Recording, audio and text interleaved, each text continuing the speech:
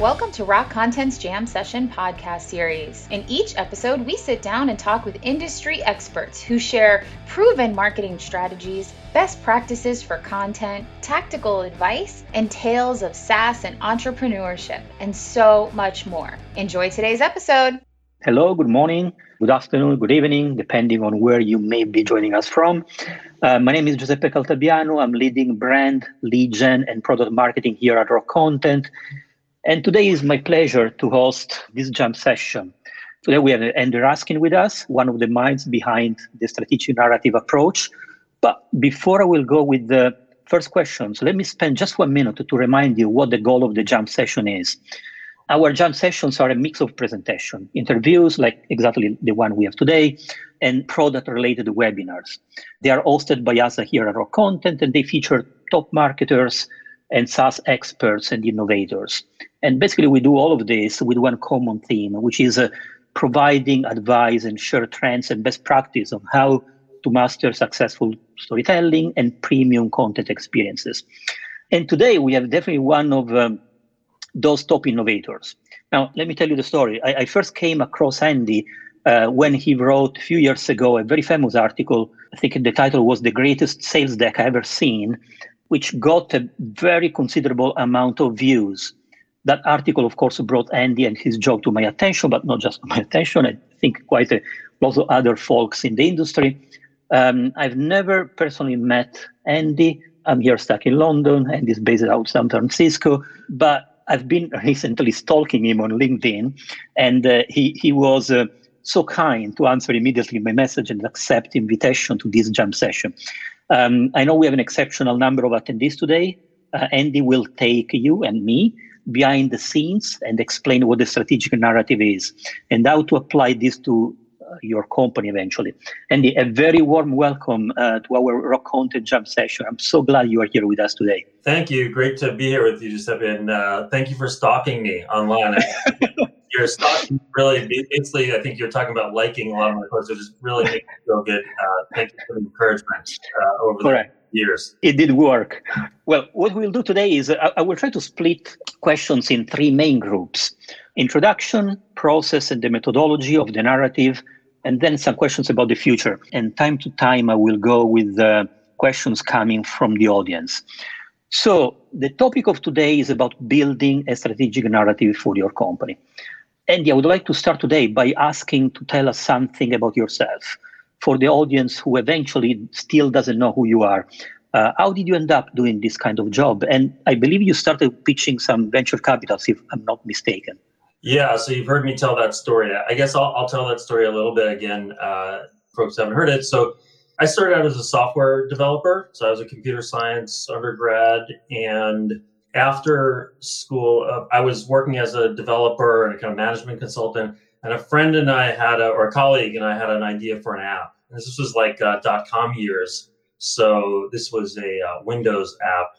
And so we made a prototype of it, and we thought, hey, this could maybe be a business. And so of the two of us, I spoke English fluently. So we decided I should write the plan and for the pitch for investors. And so we sent my pitch to a bunch of VCs, and the reaction was really bad. And one of them wrote back, listen, Andy, I rate every plan I get on a scale of 1 to 10. Yours is a 1. And then he wrote in parentheses worst, in case we thought 1 might be the top of his rating system. But then he wrote this other thing. He wrote in the margin, he wrote not a compelling story. And I didn't really pay much attention to that at first. But then a few weeks later, I was walking by this Barnes & Noble. This was in Manhattan, where I live. And there was a sign in the window that said, for anyone who wants to tell a compelling story. And there was an arrow to these books that when I went inside turned out to be screenwriting books. And so I read these books, and, you know, they described a very different way of structuring a narrative than what I was, you know, I didn't think of myself as structuring a narrative when I was doing the pitch, but I thought, okay, well, what if I try to do this? And, you know, we redid it, and, you know, looking back on it, it probably wasn't the greatest job, but it was different enough that when we stepped out that, we started getting a lot more interest. And a few months later, we had a term sheet from some pretty good VCs. And I'll skip a few steps, but I got kind of so into it that so that company was acquired, and then I was thinking like, what do I want to do next? And I got so into this. I was so into this story thing. I actually wound up becoming a journalist for about 5 or 6 years at Time Inc. at a magazine there called Business 2.0. And I guess it was really a combination of that experience as a CEO and a lot of experience, like, at a business magazine, what are you trying to do? You're basically trying to make companies and their ideas, you're trying to find the nugget that's, going to be really interesting to people and grab attention. That combination eventually led me to I went back to tech, and then CEOs started kind of hearing about that story and then recommending me to one another. And that kind of is how this kind of started happening for me. All right. Thank you, Andy. So you have this ability to get companies to tell a story today. You have this kind of superpower. Let's give some context to our audience. What exactly is a strategic narrative? Now, if I'm not mistaken, you have called it in some of your articles, the story in buyer's head. Can you please elaborate more on this concept? Yeah. So in general, I think of it as the story in any human's head that guides their actions. So, if you think about it, maybe not about like, what am I going to eat today, although maybe even there too, but sort of in a little bit longer time frame, how I'm going to behave, and what my goals are, and all these things really have to do with a lot of stories in our heads about, how one, achieves happiness or success. And so I think each of us has a strategic narrative in our head for our own lives, and maybe more than one.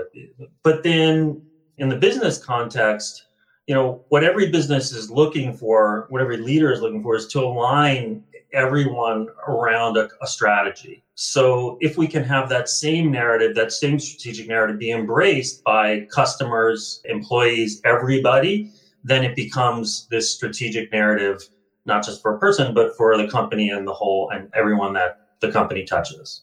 Very clear. Thank you, Andy. Now, who are your typical customers? Who is your target audience? Who do you work with? So all of my engagements are led by CEOs. I really believe that in order for this, if you really believe what Ben Horowitz of Andreessen Horowitz says, which is that the story is the strategy, that we are looking for something that's not just a kind of, not only marketing, not only product, not only sales, but something that's really going to unify everything, then who else can be the author of that but the CEO? That said, it can't just be the CEO. I think the leaders of marketing and sales and product have a lot on the line and a lot of emotion about what that story is going to be. And so when I work with teams, it's a kind of balance between me working one-on-one with the CEO most of the time, and then having the leadership team give feedback and ideas for how to improve it as we go along. I'd say the companies I work with tend to be sort of middle to later stage B2B tech companies. So exceptions to this rule, but usually around like Series B up through kind of, in some cases, some public companies, some brand name tech companies that you've heard of, but always with that CEO as my main contact, and then leadership team as the support. What about large enterprises? You think they may need a similar approach, or they? Oh yeah. So I guess it depends on what your definition is of large enterprise. For me, the ones some of the startups that I work with are, hundreds of millions in sales, and that I consider that a large enterprise. So not. So far, that's been kind of my sweet spot. I think there is the need for it at larger companies too, of course. There's very few CEOs, once the company gets that big, that, when we're talking like a Salesforce. I think Mark Benioff is very unusual in that he, every year for Dreamforce, he's working on the narrative, updating it for that year. Usually it stays kind of similar for a few years. Sometimes it changes a little bit. I was contacted by, I won't say the company, but a very, very large company where it was the head of comms. And this person said, hey, I want help working on our narrative. I said, well, my engagements are always led by the CEO. And this person said, well, I'm leading this, not our CEO. I said, okay, well, then I'm not the right person for that. And I think, and nothing against her, like that's just, I think once the organization gets very, very big, the CEO may not want to sort of be authoring it at that level. And I remember Salesforce when they started with the message like software is dead or something similar. And the end of software, exactly. Yes, yeah. That was exactly the narrative. And by the way, I interviewed him as one of my first assignments at Business 2.0 was to interview him. And he tells me this story, and I'm thinking, wow, this is exactly the structure that I saw in the movie books the screenwriting books. And so, yeah, that was a big, meeting him was a huge impetus for me doing this work eventually. All right. And I have now a very personal question. Based on what I see on LinkedIn, it looks like you are a Star Wars fan, particularly of The Mandalorian, right? Is it because it fits well with the narrative principles or any other reasons? Well, Mandalorian is mostly just because Baby Yoda is very cute. So, that's true. But, Star Wars in general, I use that example because I'm always looking for, Star Wars is the closest thing we have almost to like a legend that everybody knows. So, for a while I would experiment with different movies that I talk about and say, and half the group hadn't seen it or whatever. And I usually try to use a few different examples if I'm talking about movies. But Star Wars does have some kind of archetypical story stuff, and just a lot of people have seen it, so it's easy. Mandalorian, I guess I feel some affinity in that some of the stuff I say is a little bit, I don't know, I feel like kind of not the mainstream view on things. And that's kind of Mandalorian feels a little bit like that too. He's kind of this, Ronin lone wolf soldier guy. I wouldn't say it's quite like that, but I do like the idea that he has this kind of code. And I feel that's, sometimes it feels like that. I'm a fan too, by the way. This is the way. This is the way. But you must like Baby Yoda, right? I mean, like. Exactly, yes. Yeah. All right, let's move to the second area of questions, which is the methodology. First of all, one comment. I can clearly see the link, the affinity between the classic hero journey storytelling framework from Joseph Campbell. And for the audience, the book, The Hero with 1,000 Faces from Joseph Campbell, who's a professor of literature, basically unpacks his theory that all mythological narratives share the same basic structure.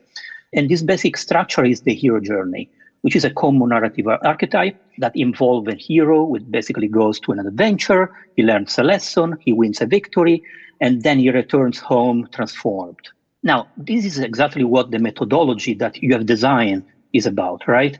We have a hero, which is the customer. We have a mentor, which is basically us, the company. I think we have a victory as well, which is what you call the promised land. Am I right with this kind of affinity? Is it where your narrative methodology come from? Well, yeah, I mean, so yes, I've read that book, and I think anybody who's in any field that's close to this, is impacted by his work. That said, I think I found early on some challenges with applying that hero's journey directly. One was just it's a little fluffy. So when I would talk about it with leaders, it just felt like it was more about making the story, making, it wasn't really changing the structure. It was more like just making what I'm saying more approachable or likable. There was just something a little maybe pedantic about it. Like, hey, here's the structure of the, classic tales, and let's apply the classic tales to this. Yeah, but yes, of course, there's some stuff there. There is a difference, though, when we talk about the strategic narrative, which is essentially the pitch. It's not the telling of an epic tale. It's not a 3-act screenplay. We're not learning the details of a character and in that literal way, right? So I found that I needed different ways to talk about it, and that even some of the things that were in there were just unhelpful or didn't even apply. So this was the kind of journey for me was figuring out like what applies here and what doesn't. And I think for me, I found the screenwriting books more like they got to the point more for me than hero's journey stuff. Thank you, Andy. Someone is asking, what's the book I mentioned? The title is The Hero with 1,000 Faces of Joseph Campbell, which is basically the book that introduced this methodology. All right, so let's move forward. What's the process, Andy, and the format you go through? How do you find the story for your clients? Yeah, so, well, you referred to earlier about that post, greatest sales deck I've ever seen. Yeah. And, what I think was really surprising to me was, I think people saw through the headline of that it wasn't just about a sales deck, it was about this narrative that is kind of embodied in the sales deck. One of the questions we have when we're talking about strategic narrative, this one story that's going to be, the story we're all telling, where do we write that down and what format do we write that down? Like, what is the instrument through which we're going to capture this story? And the traditional answer to this, even if people are not using kind of narrative form, but the traditional answer to, what's the language that's going to unify us all, is we're going to put it in a place that the world doesn't see. So we're going to have, make this positioning, we're going to fill out some kind of positioning template or positioning statement. These aren't things we're going to share directly with customers, but the idea is it's going to be a kind of DNA for things we do share with them. So it's going to guide us in what we actually do create. Sometimes it's called like a messaging house, or it's called or it's mission and vision statement that's in, and our values and some kind of internal thing. There's nothing wrong with doing all those things. But what I found was in my career was, because I worked in a lot of tech startups before journalists and also after, was that people wouldn't go back. Like we make this positioning thing or this high level sort of outline of the story or whatever. And the idea was, people would go back when they're going to build a sales deck or a website or whatever. And I found people didn't go back. Partly they'd forget, I think. Partly, often it would be marketing who would own it. And so it was sort of like in the marketing department and they'd have to become kind of a cop to get everyone else to do it. In some cases, also a lot, it's hard enough for like a professional writer to like build something based on an outline and bullet points. I think it's hard for people, even if they did go back, to actually, use it as a useful guide often. So I thought really hard, like, what is the thing we should use for this? And I came to the sales deck. I'm working mostly with B2B companies or exclusively with B2B companies. And so, I came to really feel like this sales presentation, it is the core narrative. Investors, like, even if, when you pitch investors, who's the first call they want to make? They're going to call customers to see, like, why are you buying this? For their due diligence calls. So the sales narrative is really the core narrative of the investor deck. Of course, there's other things in the investor deck you need. It's really the core narrative of like, why would you want to join this company for recruiting? It's really the core narrative of like what product we're building, right? And forces a kind of discipline, because if that narrative can't connect really quickly to what we're really selling and position it in a way that, is going to be going to drive urgency and create differentiation in a conversation, then that story is not really that valuable. So it's a kind of forcing function to make sure that it really does connect to everything else. So when I work with teams, this is unusual, right? Like, I'm asking the CEO to essentially write the sales deck with the help of the leadership team. Of course, this usually includes the head of marketing and sales, and we're eventually bringing in other groups and all this stuff, right? But that's almost backwards from, usually it's like the CEO and the leadership team are going to create some kind of high level language, and then it's like passed off to someone else to do the implementation of what customers will really see. And I'm saying, let's start there. And prospects, I imagine, are the very first test of the narrative at this point. Well, first, yes, first test of the narrative is prospects. And in some cases, investors, if the company is at that stage where they're doing another round, sometimes it's that. Although, like I said, they'd be taking pieces of that sales narrative and bringing to the sales deck, to the investor deck. But also, we want to have customer input. I find sometimes Customers are not a great test of the narrative because they're already kind of contaminated. But they are good inputs to it. Like, why did, not necessarily like, what do they love about your company and what do they hate about your company, but what is changing in their lives such that what your company is delivering is so much more valuable now than it would have been in the past. I wrote a post, by the way, about the questions I like teams to ask to customers as inputs to our narrative building. And this is really, I think, the biggest one, which is this getting them to talk about how they see the world changing. Because what is a narrative? It's about the world changing. This is the core of it. And so sometimes they'll literally give us the words in these customer conversations. By the way, I always ask, I don't want notes on these conversations. I want the actual transcript. And, now we have a lot of tools that will do this very quickly and pretty well. Really see the words they're using, and then as a team look at those, and sometimes they'll literally use those words. And in every case, I find they'll give us some direction on where to go. Andy, you mentioned that the majority, if not all of your customers are B2B. Is it because we B2B marketers are less creative maybe, or the B2C guys, and we lack narrative capabilities, or there is a different reason behind? I don't think that people are less creative or anything like that. I think for me, that was my experience. Like B2B companies was my experience in the companies I was part of. So it was natural for me. I think that a lot of the same things really do apply to B2C companies, but especially teams with very large sales forces. There's this awakening, I think, of the CEO, and it happens at different stages for different companies, but it's awakening that, hey, if we could have everybody telling the same story, like this would improve our ROI of all our investments in product, marketing, sales, recruiting, everything, right? But it's that large sales force, I think, especially creates a kind of instant win on it that I think has been maybe what led B2B folks to kind of B2B CEOs gravitate to me. All right. Thank you, Andy. Let's focus now on the framework you use. Can you please explain the approach which starts with what you call the undeniable shift in the world?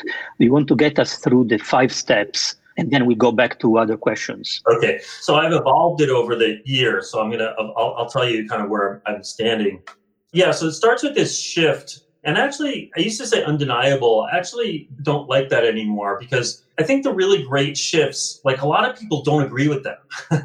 If you think about the end of software, that's very controversial. A lot of people could have denied it, did deny it at the time. Even people who understood it, he was talking about, software in terms of a thing you owned and maintained. So now I like to think about this shift. I still say start with this, naming this shift, but what I like to say is name the old game and the new game. So there was an old game, in Benioff's case, software, that you played to win. And that was a great winning game. And he's coming along and he's saying, hey, that game, that's suddenly the wrong game. And you got to wake up to that. And he's saying, hey, there's a new game called cloud, or, get your software through the cloud. And that's the game we're going to help you play. And he's making this very clear distinction and naming them. I mean, one of the things I see people do is they'll say, hey, world used to be like this, now it's like this. And each of those will be like 15 points or lots of different things. The world has changed. That is not what we're looking for. We're looking for a very specific name of old game, new game. I wrote a post about this a few years ago where I introduced that old game, new game framework, really as a way to help people name this change in the world. I found that it helped. How do you find the new game when it's not really apparent, when it's not visible? What kind of questions do you ask to the CEO or eventually the executive team to explore the new game? Well, what we're looking for is, ideally the product is ideally suited to playing this new game. And it's suited to it in a way that's differentiating. So often I'll ask, what's our differentiators? And they'll give me, features or this kind of thing. And then we have to translate that to, well, what is the game those features let us play, let the buyers play? That's different if you don't have those. And then we kind of back it out. The other thing that's helpful, like I said, is talking to customers and getting them talking about what's the shift. Another big question I ask them is, how has your definition of winning changed? I'm in the middle of working with a team. We just got to where it starting to feel good. And the big insight came from this thing we saw over and over about one thing for privacy or confidentiality. I won't say what it is, but this one thing that all the customers were saying, hey, it used to be I was doing this and now I'm doing this. And it all came right out of that. Right. What happens after the old game, new game phase? What are the other phases? So the next one is what I call naming the stakes. One of the biggest requests I get or things I hear when CEOs contact me is, hey, we've got this great stuff. The world doesn't realize how great it is. Like our competitors are saying similar things. We need to drive urgency for our stuff. And what is the typical way we drive urgency? The traditional way, the traditional way is, we call this probing for pain, right? We're going to try and find a pain somewhere. But most buyers, I think, are not in pain. Most buyers are kind of okay. And they have some ups and downs, and they think the world is always going to be okay. And from behavioral economic theory, we know that what makes people move, make a decision, do something, is stakes. That there's going to be upside that's desirable and a downside that is undesirable. And somehow we have to paint the future of this. So what we're really saying is, instead of pain, we're talking about driving urgency through stakes. And what this means concretely is, can we show that winners are already playing the new game? A great example, I'll just go to Benioff. I don't remember it exactly, but I'm sure he could have found hey, look at some of the already hot companies. Look, they're delivering their services through a web browser, not by sending you a package of software. This is already happening. In a way, I remember feeling like, in the company that I started, we did our services through a web browser. And I remember when I went to Benioff to interview him, and he's talking about the end of software cloud, I was like, oh, this is kind of ridiculous. I mean, yeah, we were doing that a few years ago. But what he did is he named it, and that made all the difference. So to create stakes, we want to show, hey, there's winners, or if you want to win, you got to play this new game. And here's why the old game is a road to ruin. So we're really painting the stakes of, if possible, life and death. And this really does come from movies. Think about, let's go to Star Wars, that example that most people know. If they don't, it's been 40 years, at least since the first one. So probably you would have seen it already. So okay for some minor spoilers. But in a way, Luke is being presented with a new game, right? So his old, when we meet him, he's playing this complaining teenager. Have you seen the movie, Giuseppe? Yeah, I've seen all of them. Okay, good. He's playing this kind of complaining teenager game. I only care, he pretty much cares about himself. He wants to be a pilot, all this stuff. He's presented by Obi-Wan with this new game, hey, which is essentially, if you think about it, like care about other people. It's adventure and all the rest of the stuff, right? And, what does Luke say at first? He says, no, thank you. No, thank you. It's really late. I got to go home. That sounds dangerous. Who does this sound like? It sounds like the reluctant buyer. Yes, I want to be, we want to be super innovative this year. And I don't think we have budget for that, So in the same way, in the movie, how are stakes created? Well, his aunt and uncle are killed. And now it's clear, probably he's going to be dead because he's this bratty kid. But now, there's this other upside, this new, where winners like Obi-Wan are playing this other game, and there's this other potential road for happiness. So it's really setting up this avoidance of potential loss and, huge potential gain. And this gets him engaged. And same thing in the strategic narrative. So this basically puts in front of the prospect visible reason why they are supposed to adopt the change without necessarily putting them in defense, saying, hey, you have a problem. So that's the beauty of this approach. And then what happens after we name the stakes? What are the next steps? Yeah, so once the stakes are named, then one piece is, what's the object of this game? So, it's one thing to say, like as Wara says, hey, we're in a subscription economy. And what does that mean for every game has a goal state that is a kind of organizing effect on everything you do. I said earlier, a strategic narrative drives everything you do. And part of its driving is that strategic narrative implies some kind of goal state.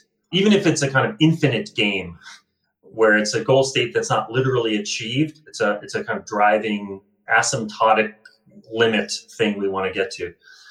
And it's often important to do this because we often have formats like, for instance, the top of the website, where it may be difficult to go through the whole old game, new game thing.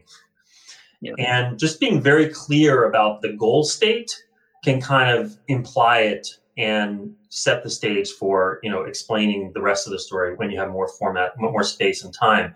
So, for example, the headline on Zuora's website for a while was, and by the way, this object of the game, I think often does work very well as that top line of the website, turn customers into subscribers. So this is the kind of goal state of the new game of the subscription economy. It's an organizing principle for everything that everyone does at the company and everything customers do. This is the great unifying thing. Like, once we have that object of the game for the buyer, for the beneficiary of our service, then everything gets aligned to that. Like, what is the mission of the company? It's just getting them to that goal state.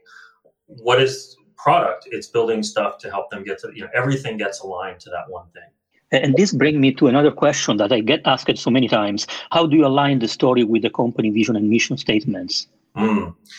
Yeah, funny. I got this question. I can imagine.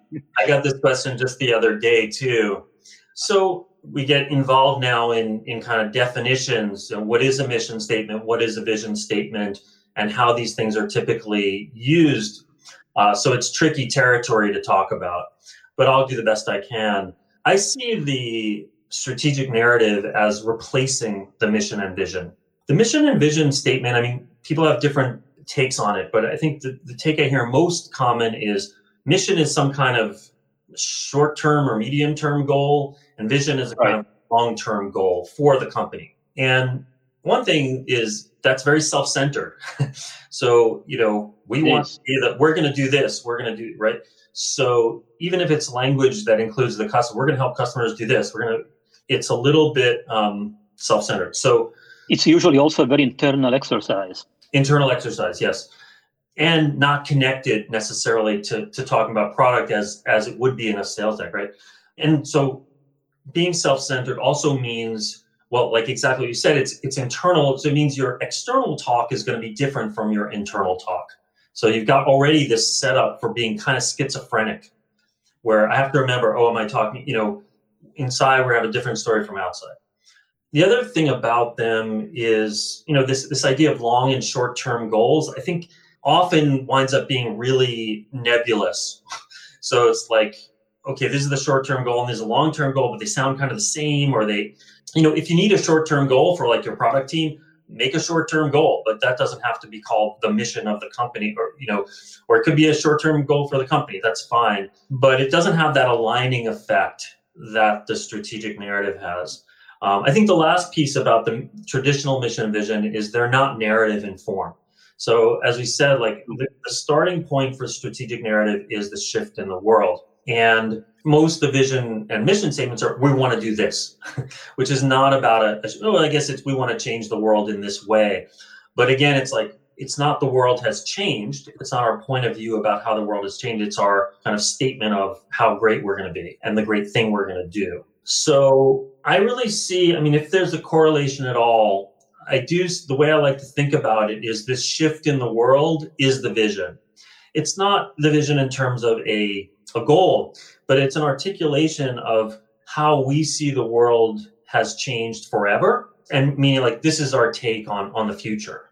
We want to say it already changed now because that drives the urgency. We say, hey, we think it's going to change. We know it's going to change. It's the end of software is coming in 5 years. Well, that doesn't create a lot of urgency for me to buy today. So we have to call it early. And then this buyer mission statement, this object of the game becomes what I call the buyer mission statement, which isn't that the mission? If we can just name that, turning customers into subscribers is the goal state for the buyer. Well, then isn't everything that the company does, aligned to that? So I hope it's not too confusing. It's often... No, it is very clear. And actually, I think, Andy, this is the way narrative pretty well embed and vision statements probably help also clarifying what the two concepts are. Another thing that is very interesting for me is new categories, new category creation. I remember it was, I think, one of your articles where you basically say that the framework can facilitate in some way category creation, or it's linked to category creation. Can you elaborate a little bit more on this? Again, we have some definitions about what a category is and this stuff that are really dangerous territory to muck around in. But that new game essentially is the category. I mean, it's kind of very much setting it up. Think about Zuora subscription economy, is the new game. And, what's their category? I guess it's subscription billing software. So there was a category called billing software, and maybe you call it a subcategory they created called, I don't know if you want to call it, I guess that's up to Gartner, or Forrester, whatever they want to do, right? But in terms of the mind of people, I think there is this other thing, which is subscription billing and subscription, running that business model. So yes, I think the strategic narrative is very much category defining, for sure. Andy, I'm starting to jump to some of the questions coming from the audience. Tony is asking, is there a villain, an enemy required for a good strategic narrative? If so, can you give an example of one you have used? Yeah. So, the enemy, the traditional way to look at the enemy is that it's the problem. Yep. And, I guess that's one way to look at it. The way I look at it is the enemy is the old game. So it's really the thinking that we can keep going this way. So it's more the prospect mindset. It's a mindset. You think about Star Wars. On one level, what's the enemy? It's this guy in the black cape who's breathing heavily. But in a bigger sense, the enemy is the story in Luke's head that I can still be this complaining teenager. And Darth Vader is like a plot device for setting off that battle. And that's where the real battle happens. And I think the same thing is happening here. So one great example, Gong. Their narrative is expressed very, very clearly. Goodbye opinions, hello reality. So what is the villain? The villain is the belief, the mindset that we can basically get by on hunches and guesses rather than, really seeing what's really happening. And they are very good in communicating this message across all the channels, by the way. Okay, let's go with some other questions. Now, storytelling is a typical tactic to sustain brand building, and as such, it's very hard to measure. How do you measure the impact of a good story, of a good strategic narrative? So I'm focused on just this one story that the high level, the company is telling everywhere. How do you measure that? No way to definitively measure it all, but I'll tell you a few ways that I've heard folks do it. So one thing is sales. So like I said, these are B2B companies, and one of the first places they're looking to have an impact, obviously, is in sales conversations. One CEO that I worked with, this is Andy Wilson at Logical. They have a platform for doing the discovery phase of legal proceedings in a really super fast way. And Andy would track the time it took for a rep to close a first deal from when they joined the company, when they joined Logical as a new rep, to when they closed their first deal. And once they started using the new narrative, he found that it got slashed in half. Other kinds of like sales cycle duration things I've found has been a really interesting measure of, how quickly are people getting it and, kind of moving on to buying. But in the end, I think it would not be authentic to say that, that people are using these hard and fast measures to decide whether this is working or not. I think the biggest one, I hear this over and over from CEOs, is, am I getting the nods? Meaning, am I getting people, even before I talk about the product, like when I'm talking about the shift in the world and the stakes and the object of the new game, none of that is about our product yet. It's not even about us. Are we getting the people say, yes, you're telling my story? This is if you know this book, Never Split the Difference by Christopher Voss, the negotiation book. So he was this lead hostage negotiator for the FBI, and he does a kind of gong-like analysis on his negotiation transcripts. And he finds that there's this pattern where, this crazy person who wants millions of dollars or else is going to do something horrible, actually winds up doing a deal once the negotiator says the captor's story back to them, and the captor says back eventually, that's right. That simple, hey, you're telling my story, establishes the trust. And so that's really what we're looking for. And these work both internally and externally, by the way, with prospects, but also with internal stakeholders. Absolutely. One question I get asked many times is about audiences. Do you create variations of the main narrative for different audiences, or you suggest to go with just one company storyline? Yeah, this is a great question, right? How do we get one story to work for all the different personas? Yep. And what I often do in the main narrative, even in that sales deck that will show everyone, is we'll include one slide that essentially says, this changes the game for everyone. So this shift in the world, and this came from studying Zuora. I wrote a post about this, by the way, too. It's called Tailoring Your Pitch for Multiple Audiences.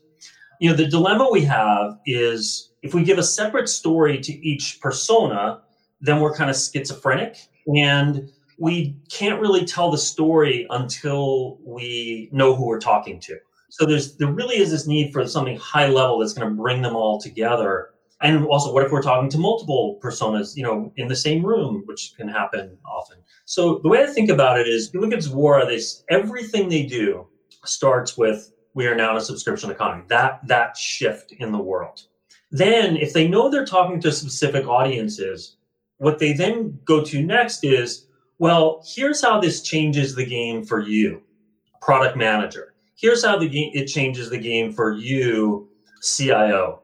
And they'll have a custom kind of from to what your job was in the old game, what your role was, what your role is in the new game.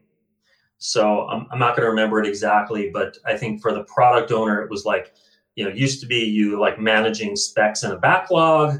Now your job is, creating always on relationships.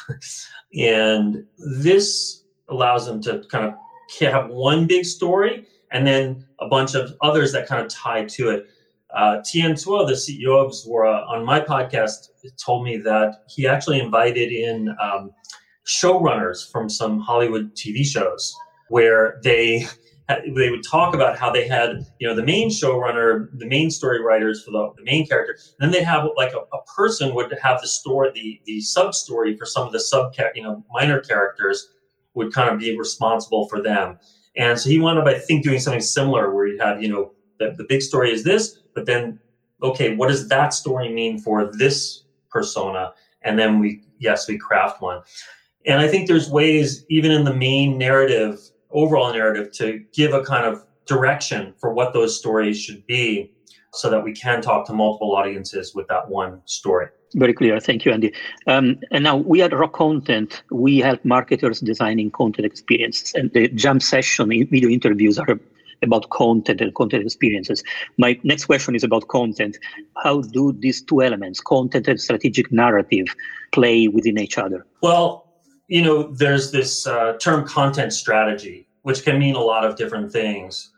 But one of the things I think it means is that the content is somehow aligned to the strategy of the company and promoting it and all the rest. It means lots of other things. But one of the ways that I like to take it is that. And I think the teams that have very strong strategic narratives, that becomes the story that all the content is telling. So one example of this, a really interesting one, I think, is a VC firm called OpenView Ventures in Boston. So OpenView, in a way, has created a category of VC, or a subcategory, where they're always talking about what they call product-led growth. So this idea that whether it's, free trial or sort of easy to take early or free or cheaper versions, that can, get embedded in an organization, and then you start upselling from there. They turn this kind of into their rallying cry. And then now when you see their content, probably not all of it, like not 100%, but I don't know, for a while, I think it was probably like 80 or so percent, is like, how does product-led growth change the game for CIOs? What are all the teams doing product? What are all the success stories of product-led growth? How is this company that's having an IPO all about product-led growth? The content is all driven by this one story. So in their case, it's, hey, it used to be you'd sell, I'm going to paraphrase, it used to be you sold high up. Now it's all about the user. The user is king. And it's all about that shift of user is king and how that then has ripple effects in the world. And what they're writing about is usually all about this stuff. And often it's not even about them. It's not about, open view portfolio companies necessarily. It's about, hey, here's how this is playing out in the world. Zuora did the same thing. All their content is about subscription. You assume early on they're doing articles about, Uber and how that's based, they're considering that a subscription business in a broad sense. Uber, I don't think was a customer. I'm pretty sure it was not a customer of theirs. They're talking about the winners, right? So that one narrative becomes the guiding force for everything. Right, thank you, Andy. Nia is asking, what if the CEO is new and he doesn't know the company pretty well or the industry? Are you going to have an issue getting the right narrative from him? This is a great question. And so it's very timely because lately, I'd say in like the last 6 months, there's been this pattern where a lot of new CEOs have engaged me, where they're coming into fairly large companies and they're seeing the definition of the strategic narrative as kind of the definition of their leadership, of their setting of what might be traditionally called mission vision, but doing it in this way of setting this up. And what I found is, they didn't come into the company like not knowing anything. They did their due diligence about it. They have spoken to a lot of people. In many cases, they do know the industry. And so in my experience, they have a point of view. They've all had a point of view, a very strong one, in fact, about where this narrative has to go. They need help some guidance, clarifying it sometimes. And then, like I said, my process is, if I've gotten better at this, it's basically been by figuring out ways to balance that CEO authorship with real input from the team. In a lot of these situations I'm talking about, we have a couple of them. The old CEO was the founder and is still there. So the CEO has been part of bringing this new person on, but is still playing a big role. And that person often has a lot of power because the organization looks up to them, and a lot of, invested in kind of old ways of thinking about the company. At the same time, that person has a lot of information, a lot of really great stuff about where the fertile territory is for this thing. And so, I've just found like it's been a really interesting and fruitful experience to see this new CEO come in with this point of view and have the old guard kind of adjusted a little bit and have them kind of reach a place where they're both feeling good. All right. Thank you, Andy. I think we have only a couple of minutes, so we'll go with the final question. What are your next steps? Is there anything you are planning and you want to share with your followers or our audience? My next steps? Yeah. So, well, first of all, I released a podcast. I think I may have mentioned it earlier, and did the first season of it last year. It's called The Bigger Narrative. And each episode is a CEO who I have either worked with, most of them I've worked with, some I've written about and just got to know that way. And it's all about how the strategic narrative has played a role in their leadership. And really, we're talking about a lot of the questions you're talking about here, but in sort of specific context of those companies. Each episode is introduced by my mother, by the way, who people seem to like. And I'm going to do another season of that, I think probably in the next few months. I'm also working on a book about all this stuff. So that's coming soon too. Well, please let us know as soon as the book will be released. How can people get in touch with you if they want to follow up or maybe they want to work with you? Easiest way is LinkedIn. You can just reach out and try and connect with me on LinkedIn. That's where I'm always posting sort of my whatever I learned literally like that day. Like I posted something about this mission vision thing a few days ago. So some of those thoughts were fresh in my head. And also my website is andyraskin.com. So either way, those are good places to start. Wonderful. Thank you. Andy, thank you so much. It was a really fascinating conversation. Thank you for finding the time to be with us and share your insights. And to everyone on the line, thank you for being with us with this new episode of our Jam Sessions. Please stay tuned for our next interview, which will be at the end of February, correct? Yes. And the new guest will be Marcus Andrews from Pendo, coming from HubSpot. He will be presenting narrative design, how product marketers can tell a story people can ignore, certainly not to be missed. So we're still keeping the strategic narrative, the narrative design as a main theme. We will move toward the product marketing field. Thank you, Andy. I truly hope to see you soon in person. And thank you all participants. Have a great day and a great rest of the week. Okay, great talking with you, Giuseppe. Bye. Thank you. Thanks for listening to Rock Content's Jam Session podcast series. Make sure to subscribe on your favorite podcast platform to receive our latest episodes. We'll see you next week.